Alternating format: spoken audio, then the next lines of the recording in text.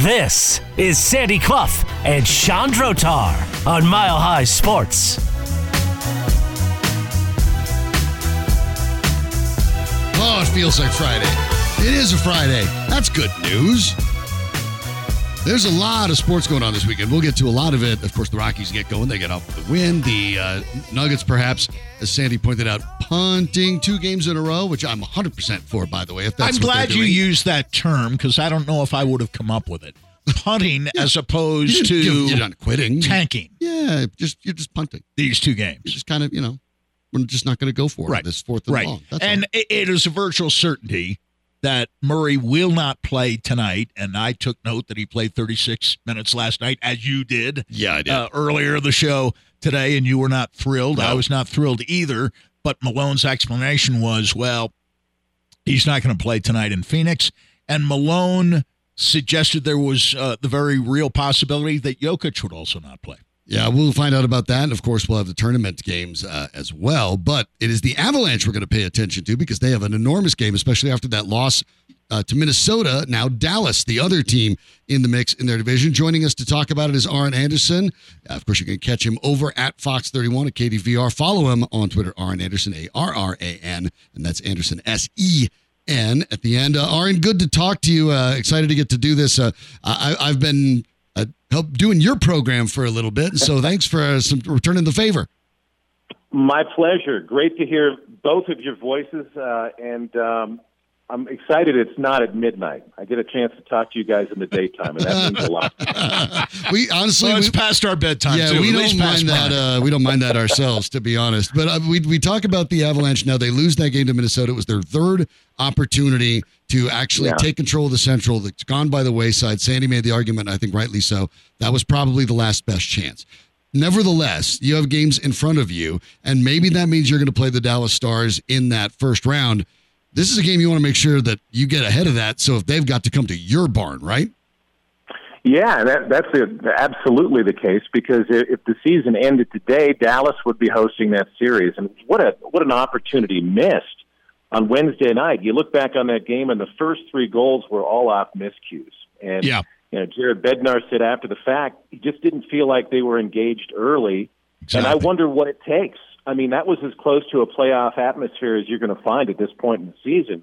And for guys not to be ready from the jump to go, it boggles the mind, because, again, you win that game, you're certainly in the driver's seat. Now you find yourself 3 points back of the Wild, hoping you can catch them. But as you alluded, a win tomorrow, and got to believe they're going to feel good about hosting the Stars in that first round series, if indeed that's the way it plays out. Before we look ahead and go back, let's go back to that Minnesota game, as you pointed out. It's interesting, too, when you look, and arguably the 4 worst players for the Avalanche on the ice were Nathan McKinnon, Mikko Rantanen, and Larry Nichushkin and Cale Makar. I mean, but Bednar said he wasn't talking about those guys. Right, but they were poor. And so when you talk about, a playoff-type atmosphere, what kind of it, you didn't have the energy from some of the other guys, but also you didn't have your stars play like stars.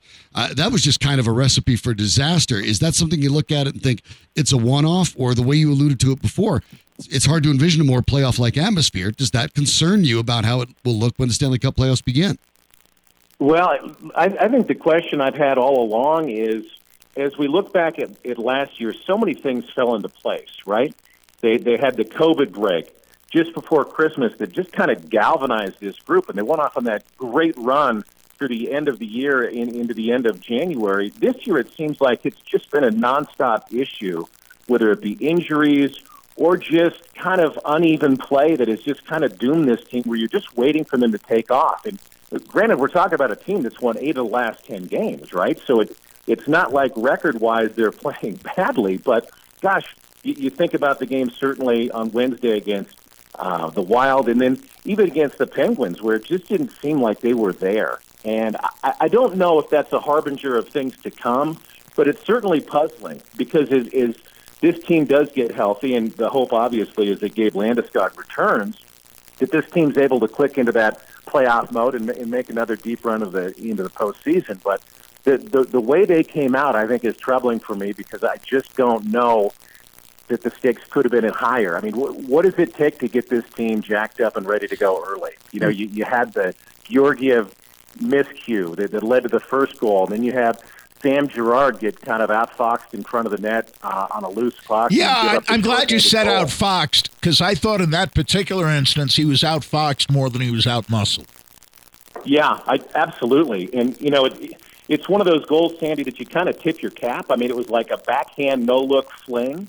But for whatever reason, Girard just wasn't able to get a stick on that puck. And before you know it, you're down 2-1 again when you just kind of got the fans whipped up because the game was tied. So, I don't know. I agree with you. I thought that was actually the big goal of the game. People say it was the shorthanded goal that made it 3-1. I disagree. I thought the 2-1 goal was the big one. And, obviously the first one, Bednar had a great line after the game. Well, we would hope that we would pass it to our team rather than to the other team. But I thought his critique was good. I want to get your reaction just to this observation that I had about the game. I thought the key to it was that Minnesota was able to match Colorado's speed. I didn't get the feeling watching the game that there was a big gap between the two teams, and it was a gap that, in terms of speed, should have favored the Avalanche. I didn't see that. And I thought in terms of muscularity, Minnesota was clearly the aggressor, and the proof of that was Cogliano and Newhook, in particular, getting flattened with good, clean, hard checks. And Cogliano even had to leave the game for a while. Yeah, no, you're absolutely right. God, that's a great point, and I hadn't considered that. I guess my hunch, Sandy, would be that maybe the physicality neutralized the Avalanche speed. I haven't. No, you're exactly right. That's that you're making the point more concisely than I did. That was it. That for one night anyway, muscularity beat speed, and they were able to match the speed, but the muscularity made the Avs look slower than they normally are. Yeah, and to be honest with you, isn't that going to be the blueprint moving forward? Sure it is. Try to body these it was the blueprint up last year for beating them, even with Landeskog. And when you reduce the Avs on that level, it makes sense that this game came down to mistakes, which it did, right? If the Avs had been able to play straight up and play a little bit more consistently, they may have won that game. You could make the argument. But, again, I think it goes back to the point that they were on their heels, it seemed like, and the Wild seemed to be ready to go, and the Avalanche were maybe a step behind early on. Well, and coming into this game, they can't afford that. And it is funny kind of hearing you guys talk about it. I wondered a little bit, were the Avs maybe too amped up?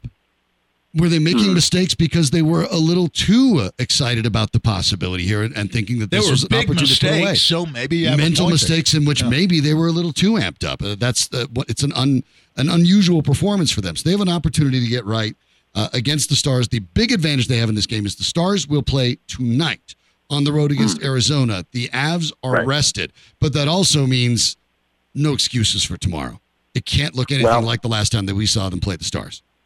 No, absolutely. And isn't it nice that the schedule maker has finally given the Avalanche the advantage in a back-to-back after having so many games where there's a team waiting on them, right? Especially a road game we've seen so many times throughout this season. Yeah, certainly the fact that you've got a team on the back end is going to be a benefit. Playing them at home as well. Listen, I hate to use the term must win, but at this stage in the season, we're talking about home ice in round one. This is as close as you're going to get, and they better come out and play tomorrow right off the jump, or else, we're going to be having a conversation next week about, what does it take for Jared Bednar to re-energize this team? We'll use the great Mark Kisler's line. He can't just be a Ken doll on the bench. He's got to energize these guys, right?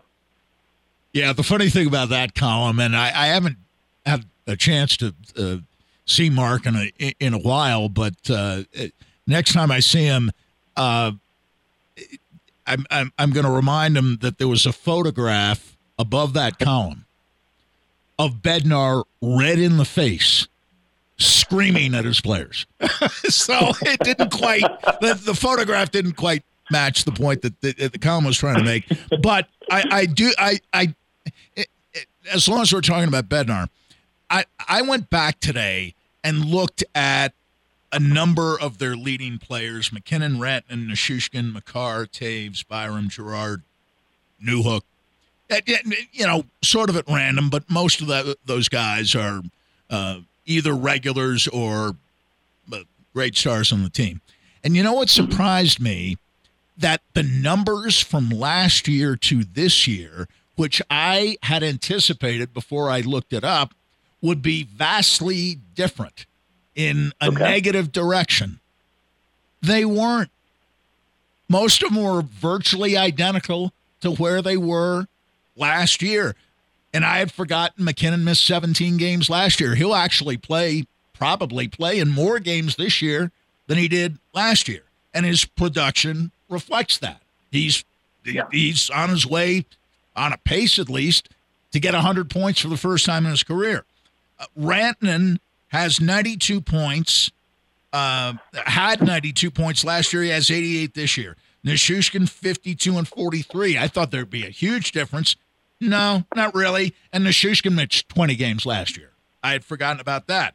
Makar, 77 games last year, only 59 this year to date.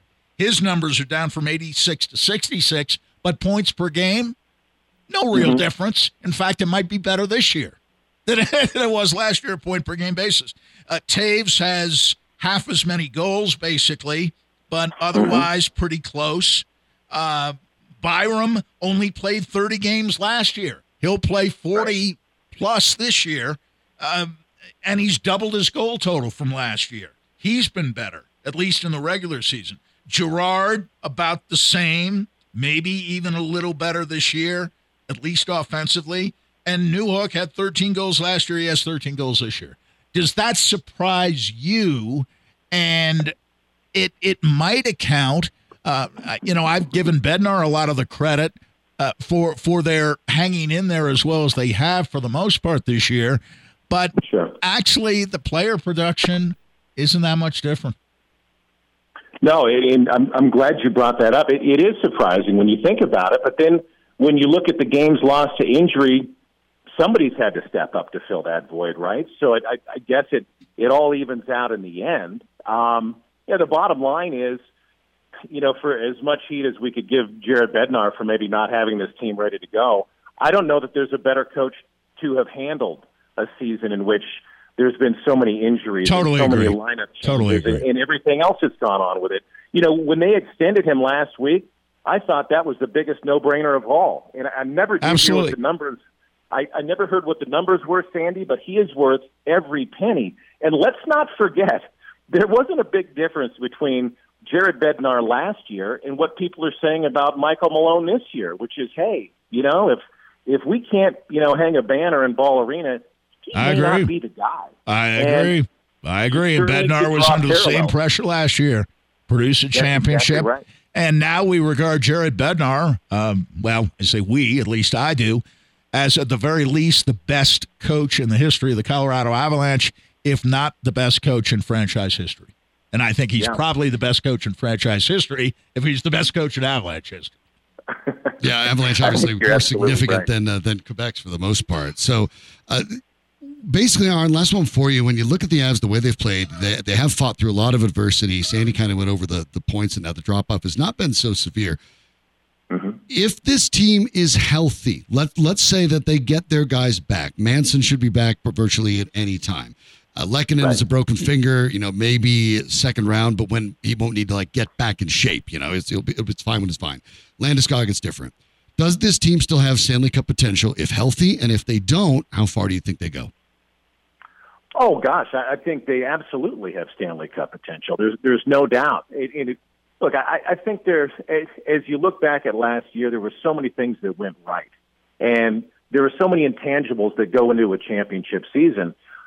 There's a part of me that wonders if this team ever will be right after dealing with so much adversity. And then, you bring up a great point, which would be if these guys come back, how much time would it take for you to get that continuity it takes, to that familiarity to make a deep run? And I don't know what the answer is. I think everybody points to Gabe Landeskog and says, hey, as soon as he's good to go, we've got everything we need. I don't know. I think there's going to be a break-in period where they're going to try to figure out how he fits in. Jared Bednar said exactly that a couple of weeks ago. Yeah. So I look, based on the roster that's back, the quality of players that they retained, and good gosh, did we miss Nazem Kadri right now? Wouldn't you pay to have him in the fold? I still believe this team has what it takes to make a deep run. I think they're a cup contender, and I will say this, regardless of how they looked on Wednesday night, this is the last team you want to see in a 7-game series, because as we know, this is a talented group, and if they catch lightning in a bottle, it's going to end up with another Stanley Cup. We may have another parade. He is Arran Andersen. Make sure you give him a follow on Twitter. Arran Andersen, that's ARRAN, and Andersen with an SEN. And catch him, of course, on Fox 31 Nightly. It's so good to talk to you. I really appreciate your insight here. Hopefully we get a chance to do this again soon. Hey, great to hear you both. And, hey, let's hope we have a good game on April Fool's Day. Yes, indeed. They need it. Thanks so much. Okay, guys. All right, Arran joining us there. And I think the two of you back and forth, literally just listening to both of you go back and forth on that. The preparation for the Avs, or maybe just the enthusiasm of the Avalanche players themselves, maybe noting this was an opportunity that they had missed a couple times, that had slipped through their hands. So watching how they regroup, and put this all together for Saturday's game is going to be interesting, because the expectation is you should beat a Dallas team in Denver that's on the second night of a road back-to-back. But I have some numbers that Avs fans aren't going to love. They're a little nerve-wracking. I'll go through them. They may or may not mean something. We'll talk about it next on Mile High Sports. Back in the days, we wanted everything. Mama said, burn your biographies, rewrite.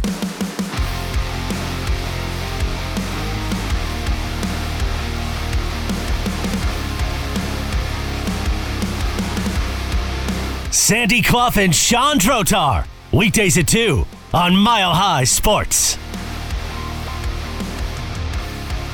We are talking about the Avalanche and their big game against Dallas tomorrow. We have a caller on our call and text line, by the way. That's 303-831-1340. Dave, what's up? Happy Friday. Hey, I called you the night before the Minnesota game. Yeah? I keep coming away with the Avalanche lacking something. And I keep coming to me, it's Makar.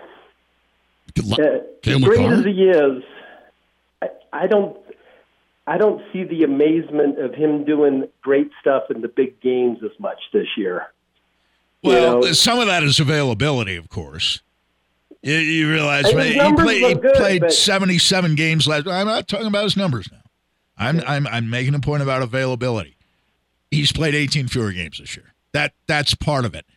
However, in support of what you're saying, I thought he was terrible the other night. And inexplicably so. And I think he acknowledged that, maybe not as directly, but acknowledged that it wasn't nearly good enough. I thought he was bad. I thought they had two good defensemen the other night, Byram and Taves. That was it. And Girard was okay in the third period when he was playing with Taves. But in the first two periods, he played with Byram, and he was awful. Makar was bad. He was bad the other night, and Sean just made the point. I mean, for the guys who let him down because they're the best players, they're all -3. Right. McKinnon, Rantanen, Nichushkin, and obviously Makar. So to your point, that criticism, I think, would apply to the game the other night. I'm not sure I would accept it as a general proposition this year that we haven't seen as much of the spectacular stuff. Part of that is because he's played 18 fewer games, so he's had 18 fewer chances to show spectacular stuff. And the two concussions, he didn't have any last year, as far as we know, right? Right. That's part of it. He had two this year within a period of about 3 weeks. That being said, that's very true with the concussions. It's just that it seems like with hockey, you can take the puck out of one guy's hands. And that's what they seem to be doing. They're limiting his chances this year more than I've seen the year before. Everybody's focusing on him because they don't want him to beat them. I mean, I think that's a there's- classic hockey move. You remember Steve Miller with DU when he went over to Ohio State and how he put it on Jim Montgomery that day because he had a plan. And I see teams have watched film, and I think they know what to do against Makar more than they ever had before. Well, there's certainly something to that, Dave. Obviously, the more you're concerned about it, but at the same time, that's why you hope you have more options, and you still have a explosive player, Nathan McKinnon, and Mikko Rantanen is going to be in the top 5 at bare minimum in goal scoring. So you do that, you overcome that. A Stanley Cup team overcomes that with depth. A team that has one player of Cale Makar's caliber generally doesn't go that far. I mean, you have to have more talent than one person, even if that person is a Hall of Famer. I mean, look at Edmonton. It has Connor McDavid and Leon Draisaitl, and Draisaitl is more than just McDavid's wingman, but they don't have a lot else, and as a result, they flame out. And everyone in Edmonton is asking those same questions like you're asking. How can they possibly not be right there because they have Connor McDavid? This isn't hockey. You're right. It's not basketball. It's not looking at a quarterback in football. You can't dictate how often that person gets it, so you have to have more options. Fortunately, the Avalanche have more options. There will be days when Cale Makar does less. And Nathan McKinnon and company need to do more. There are also days that we've seen where that's not only happened, but it's happened with wins. And there are days when the focus has been on McKinnon or Rantanen, and then Makar does it. You win that with depth. You're right. Not everyone's going to be able to, in every game, be able to do everything they want to do. But the Avalanche have the depth to overcome the fact that from time to time, Cale Makar is going to be the focus of the defense. The only problem I see going forward is I'm not a big Gerard and Bo Byam together playing in tandem. No, but when Manson comes back, you won't see that. When Manson comes back, that's the value of Manson. Neither are the Avs. They don't run it that way. With Manson, you don't have to play Byram and Gerard. Because I agree with you. I thought Byram was very, very good the other night. And Gerard playing with Byram was not. And as it happened, when I thought very smartly, Bednar in the third period changed defense pairings and put Gerard with Taves, Gerard was better in the third period playing with Taves. I would say one other thing very quickly. Although the other night did not provide an example of this, to me, the problem with the Makar-Taves pairing this year and the difference between it being great, as it was last year, and merely good this year is more on Taves than it's on Makar. The other night notwithstanding. I think Taves, the drop-off with Taves from last year to this year, and I'm not talking about offense now, I think the drop-off has been greater, though the other night, Taves was their best defenseman the other night, and Makar was probably their least effective defenseman the other night in many ways. I mean, nobody else was -3. The only thing I've seen is in the last, 7 games against playoff teams, they're 1-6. That's not a good number. Well, you've hit on a good point because for the year, I think they're 15, 14, and 6 against playoff teams, teams that are currently playoff teams. And that is not great. I mean, that's 15 wins and 20 losses. And we were talking about the Dallas Stars a minute ago. What scares me most about Dallas is that they've only lost 20 games in regulation this year. There are 2 teams in the league that lost fewer than 20 games in regulation. They're both in the East. Carolina, 18, Boston, 12. They're better than anybody in the West when it comes to fewest regulation losses. That and their goaltender would scare me in a 7-game series with or without a home ice advantage. They don't lose in regulation. It is a concern. And Dave, thank you for the call. It's nice to get those really sort of thoughtful calls that there's a substance to it. Thanks a lot for the call, Dave. But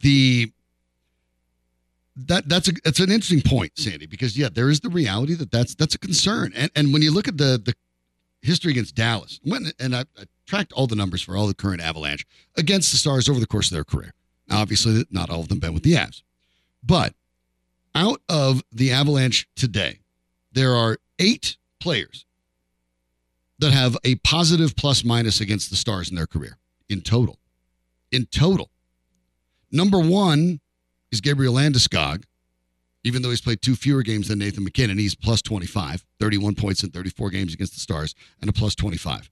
MacKinnon, he can match the belligerence of the Stars. The physicality. Nathan MacKinnon is number 2, 33 points in 36 games with plus 12. Interestingly enough, the number 3 player with plus 9 with 7 points in 17 games is Josh Manson. So the guys who have had the biggest success against the Stars in their career, number 1 and number 3, when you're talking from about plus minus, 1 and 3 are not with them tonight. And then you go down to Eric Johnson, who's a plus 8 in 52 games, 18 points in 52 games. Cogliano, most of it not with the Avs, a plus 5, 22 points in 49 games. And then you get to Cale Makar, 7 points in 10, which is very good. But over those 10 games, a total of plus 2. Beyond that, only Darren Hellman, Brad Hunt even have a positive plus minus at a plus 1. And go look at Pavelski's career numbers against the Avalanche. He is the ultimate Avalanche killer. And any team he's on, and he has been on in recent years, Dallas, that's trouble for the Avalanche. When Joe Pavelski is on the other bench, he kills the Avalanche. He has, historically been. Kills him. Historically. And I mean, not just raw production, but big goals. On Dallas, and your instinct goals. Is right. On Dallas. In big games. In 52 games against the Avalanche in his career, wherever he played them. Pavelski has 20 goals, 24 points for 24 assists, 44 points in total, a plus 22. That's and the number that career shot percentage of 12.7. He's dangerous, and he's a fine player. 11 power play goals in his career against the Avs in 52 games. He is a Hall of Famer against the Avalanche. He is a fine player, but against the Avalanche, he's Hall of Famer. Yeah. Beyond that, it's not Tyler Seguin. Jamie Benn, who always seems to pop up as a dangerous guy, 43 points in 53 games. Pretty close. Not the same plus minus, just a career plus 1, not the ridiculous. But that's the number with Pavelski that jumps out. With plus Pavelski 22. While getting 44 points in 52 games. In 52 games, he's plus 22? Yeah. With 11 Has power he play ever goals. been on the ice for a goal against? And by the way, I wonder. Against the Avs, 4 game-winning goals. Against the Avs in his career for Pavelski. Just against the Avalanche. I mean, yikes.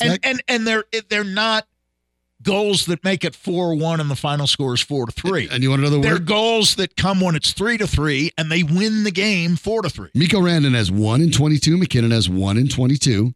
The only people on the Avs that have more than 1 game-winning goal against the Avs against their career, Gabriel Landeskog and Josh Manson. That's it. Yeah. Neither one of those guys will be playing tonight. So they're dangerous. Concerning. And you look at that top dangerous line. To me. The Avs did win 2 games earlier in the season against Dallas, but Dallas is a different team now. And there are 2 things about Dallas. They're terrible in overtime, but overtime is different in the playoffs. It's 5-on-5. It's not 3-on-3. Dallas isn't as good 3-on-3. Dallas, I don't know how many of the games have been shootouts. But if there have been a few, they obviously aren't very good in those. Their winning percentage in overtime and shootouts is terrible this year, but they are hard to beat in regulation. Yeah, 50% shootout wins and losses, 3-3. And they have a great goaltender who is capable of stealing a series, not just a game or 2. Yeah. Stealing a series. He's good enough. I agree with that. We'll talk more about Georgiev in the coming days and weeks. But I think the flaw with Georgiev for some people is that he has not been tested at any time in his career under great pressure, playoff pressure. And the times during the season in which he's been challenged in big games as opposed to playing in big cities, including New York, against his former team, yes, he was terrific on that one occasion, and he's played well in other places against good teams. But in big games, i.e. at Dallas, here against Pittsburgh, and here the other night against Minnesota, he's played in all 3 games. I'm not saying he's the reason they've lost them or even a primary reason, but he has not been great. When he's bad, and a lot he's bad. of goals have been scored against the Avalanche in each of those 3 It games. is the truth. And when you're looking at guys that need to step up, obviously they're going to need Georgiev. But you look at Valeri Nichushkin, originally drafted by Dallas, started his career with Dallas. Only 7 games against Dallas in his career, but only 1 point and a -1 in that. And you look at Mikko Rantanen, 22 games. That's enough of a sample size. 5 goals, 7 assists, and even 0 So-so. at plus-minus. So-so. Needs to be better. But Jake Edinger, 32 wins in his 56 games, 2.47 goals against, a .918 save percentage. But maybe the Avs strategy is get to the shootout. Yeah.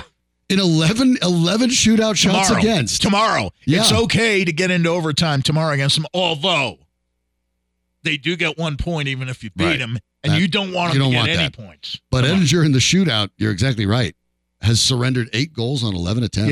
Yeah. I mean, Georgiev has been it's better weird. than that in one shootout. No, I understand. And but literally again, one.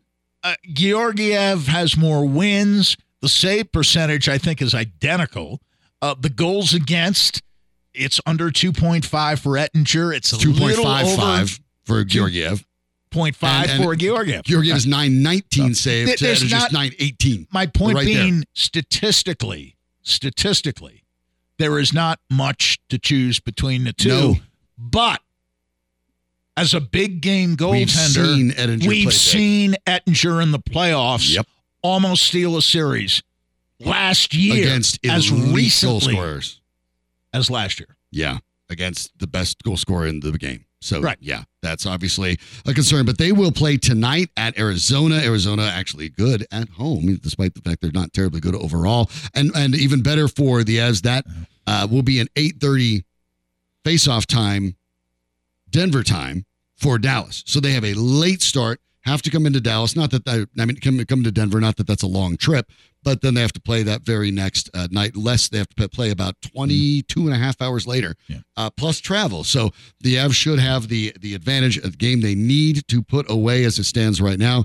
Avs, the Stars, both 94 points, but as our guest Arran Andersen correctly put it a little bit ago, where the playoffs start today, Dallas would host that series. So the That is Avs correct. need to get it done on Saturday. Absolutely. The Nuggets tonight play the Phoenix Suns. In other circumstances, that would be an exciting game.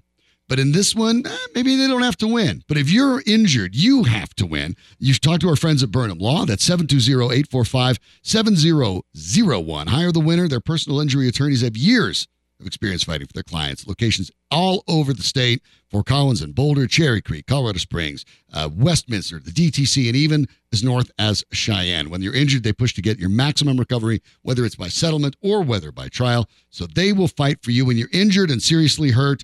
Go somewhere where you can get the best for your maximum recovery, and that's Burnham Law. Check them out, burnhamlaw.com, 720-845-7001. We'll look at some basketball, not only the Nuggets, but the collegiate variety coming up as well, next on Mile High Sports. Back lavish life, chilling with the stars like a satellite. AP on my arm and it's shining bright. Living in the haze, staying in the shade.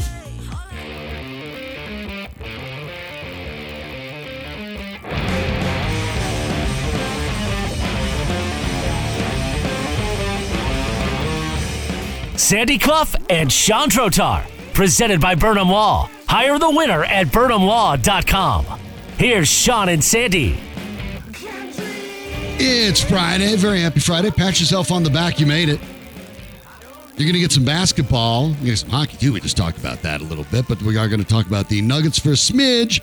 The Nuggets, after losing last night, 19-point loss to the Pelicans, at which Nikola Jokic very wisely sat the game out. Now it appears that maybe Jamal Murray will sit this one out, hopefully, as the Nuggets, I think as it's I put it, probably more than a maybe. I think it's pretty close to a sure they thing that he will not punt play these tonight. games. That's the term I'm using. They're not throwing it away. They're just punting. Sometimes on 4th and 2, you decide, we don't need to go for it at this stage. And with the lead in the Western Conference that they have, go ahead and get some rest for those guys. And plus the teams that you might lose to, it's to your advantage that they get wins, and you can sort of directly influence that. So why not? Yes, you have a chance to influence some of these outcomes that you would prefer. You can't directly affect them, I don't think Phoenix will catch Sacramento for third. It's possible. Certainly, it would be essential if they were to do that. It would be essential to beat the Nuggets twice at home. Yes. If they have hopes of catching Sacramento. Yes. They would almost, regardless of what Sacramento does or doesn't do. And They then would have to beat the Nuggets twice at home. The Nuggets can influence the first that, as you said, yeah. The first game may be easier than you might have expected from the Phoenix point of view 2 or 3 days ago. And it certainly would not bother Messrs. Booker and Ayton if Murray and Jokic did not play tonight. They could take the night off on the defensive end of the floor. Yeah, I would think so. And in this case, look, Denver doesn't care. They have a 3-game lead on Memphis with 6 games to play. Exactly. And so you have to, you figured that out basically, and right? Did Memphis lose at home? Yes, Memphis lost their last game. So think about it. I mean, right? Really, basically, It's not like Memphis has been galloping up right behind you. Unless I'm mistaken. I mean, help me with the math, right? The Nuggets were to say, lose, every time they lose, and Memphis wins, obviously Memphis gains a game. But you're talking about Memphis needing to win not only 3, but 4 more games than the Nuggets because the Nuggets have the head-to-head tiebreaker. And that is the tiebreaker in the NBA. Not in the NHL, by the way, but in the NBA it is head-to-head. And the Nugget remaining games after this one, home against Golden State, at Houston, at Phoenix again, so if the Nuggets at Utah and Sacramento. If the Nuggets win 2 games in their final ones, Memphis has to win out. Correct. Win out. Correct. And so both have 6 games left. You have to be able to. The Nuggets have an opportunity to play with this a little bit. That's just the reality of their situation. They do. And in a back-to-back night, why would you play your star against a very difficult Phoenix team? Don't play your stars. Don't worry about it. Get Aaron Gordon those minutes back that Michael Malone forgot to give him in the previous game. We give Michael Porter Jr. a little more time too to play a little better. And he was not good last night. And get that bench. He was not good. Get that bench gelling. Find a way to get them more than just Bruce Brown and Christian Brown. They were okay. Yeah. I thought they were okay. And I actually don't night. even think, even in he only had the 14 minutes and technically started, I don't even really think Bryant was all that bad either. He wasn't great, but he's not the focal point of the offense. He's there to take up space, grab some rebounds. Okay. Yeah. I'm disappointed. I thought I expected more, but I really like that I think you have trade. to understand that he was playing 22 minutes a game with the Lakers and starting when Davis was out, which represented quite a few starts for him. Yes. And now here he comes, and he's backing up Jokic, and he never plays. Doesn't play. And now he's entirely out of the rotation, unless Jokic doesn't play. And then he starts, which is the right move, because you want to keep your bench rotation intact and try to get some stability and consistency on your bench. So you move Bryant, who's out of the rotation, into the starting lineup, and he'll play about 12 or 14 minutes as he did last night. Yeah. So we'll see how that goes, but I would expect the Nuggets to get beaten in this game. I don't think they care, quite frankly. But I mean, tonight, look, the big game for the Nuggets isn't even the Nuggets game. It's the Clippers and the Grizzlies. That's the game that's interesting to watch, as well as the Lakers and the Timberwolves. It is, and you have a little bit of an eye out on Los Angeles, although they are load managing Leonard, and George is hurt. Right. So a lot of Bones Highland. For every game, they don't have George. Pretty much from here on out, you would think, right? Bones Highland getting additional playing time and taking advantage of it. Good for him. It didn't end well here, but things never end well, do they? Right. Or almost never end well because they end. And that's part of it. And what ended for Bones Highland was his playing time, which he thought should have been 4 or 5 minutes more per game, more than they were. And so he reacted unprofessionally to that. And extremely. Was, for that unprofessional reaction and perhaps additional reasons, shipped out. Yeah, that's you're exactly right with the happy endings. What was it? Shel Silverstein, the old again, poet. To break down what I was saying earlier in longer form, the only thing that it seems the Nuggets don't really want to see is New Orleans in 8th place when the playoff starts and Phoenix in 4th place when the playoff starts. That's what they don't want to see. Right. Right. That's Anybody the bad fix. else in fourth Yeah, except you don't Phoenix, want to have to run. anybody else in eighth except for New Orleans. That's the trick, I think, is you don't want to run that gauntlet. And for the Nuggets, they can do a little bit with that. They can give Phoenix a little help tonight. And I mean, look, it's less about giving Phoenix a hand. That's a bonus. It's more about getting some rest for your stars that desperately need it. Oh, I think so. Because you have earned it. By being where you are at this stage in the season, you have earned the right to get your guys some rest. Yeah, and again, Sacramento is 5 games ahead of Phoenix with 6 games to go. So even Pretty if secure. Phoenix wins both against Denver, they're almost certainly not going to catch Sacramento. But the Nuggets wouldn't mind at all if that did happen. They also wouldn't mind. They wouldn't mind if the Clippers jumped them. Clippers jumped Oh, the Phoenix Clippers beating- and had home court The Clip- against Phoenix in the first round, and one of them would have to lose. Clippers obviously. the Clippers jumping Phoenix is much more likely. I don't know how likely it is, but again, you have the Clippers and the Grizzlies tonight. It's half a game. Best possible It's outcome half for a the Nuggets game tonight. as opposed to 5 games. So, yeah, Nuggets the Clippers rest their have a better guys. chance at overtaking Phoenix than Phoenix has of overtaking Sacramento. So tonight, if the Nuggets rest their guys and the Clippers can knock off Memphis, it's the ideal setup for the Nuggets tonight. It is. So It is. we will see how that goes. I mean, obviously, they wouldn't gain any ground on Phoenix, but for the Nuggets, rest is more important than just about anything. And the Nuggets, I suspect, may have a little bit of an eye on Minnesota, too. Just probably not their favorite team to play in the first round if it came to Minnesota. I don't love the finishing eighth. Lakers either with LeBron being there. But, It's not going to be easy. I agree. Minnesota would actually be a team I think they could handle. They happen to match up against them well. Jokic is confident against Gobert and Towns. And I actually think of those 3 big men, the one who's the most dangerous right now of the 3 bigs they've got is Naz Reid. More so certainly than playing Gobert the and best. more so than Towns, who's coming off an injury that caused him to miss, 50 games, 52 games, whatever it was. Long time he was out. And Gobert never frightens me at all, particularly against Jokic. It is almost, it's 23 months since Kevin Durant has played against the Denver Nuggets. We'll see Isn't how that that something? goes. Isn't Hasn't that played something? since back in May of 2021 because of the collection of injuries. Amazing. That's not an MB Amazing. ducking it. It's just he's no. been That hurt. tells you how much he's been hurt. He's been hurt. He's been hurt with greater frequency than Anthony Davis, who's That's been hard to do. termed street clothes Davis by some. Actually, Durant has been less reliably healthy than Davis has been. And Zion Williamson tops the list in terms of lack of availability. Yep. So Nuggets hopefully get some rest. The Avalanche, of course, hope to get themselves back in order against Dallas. We'll take a quick peek before we head out of here. Of course, the college basketball games. I know we're going to be paying attention to those Final Four games, which are going to be pretty interesting. Who have you got, Sandy? I've got San Diego State over Florida Atlantic. I think defense beats offense in that game. I do too. I have been thrilled by the first 2 weekends of the tournament. The problem with the Final Four is you have underdog against underdog, and I always like favorite against underdog. And I'm sure San Diego State and Florida Atlantic expected to be in the Final Four when the tournament began and played with great confidence, but they're both underdogs. One's a 5 seed, one's a 9 seed.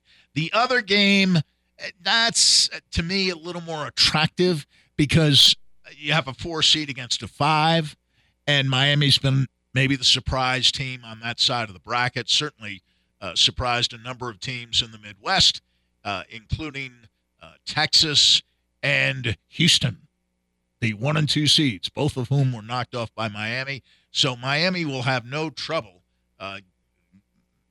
developing confidence in the game against UConn. But I like UConn. I like San Diego State.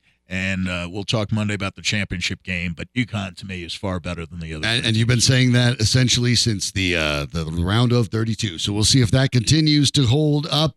We're going to step aside. Thanks to Arran Andersen for joining us. Thanks for everyone who interacted on the our line. It's 303-831-1340. Now you want to use it to wish the birthday boy a happy birthday. Coming up next, Anilo Piro, Afternoon Drive, and our Denver Bronco reporter / Instagram model / birthday boy, Cody Rourke.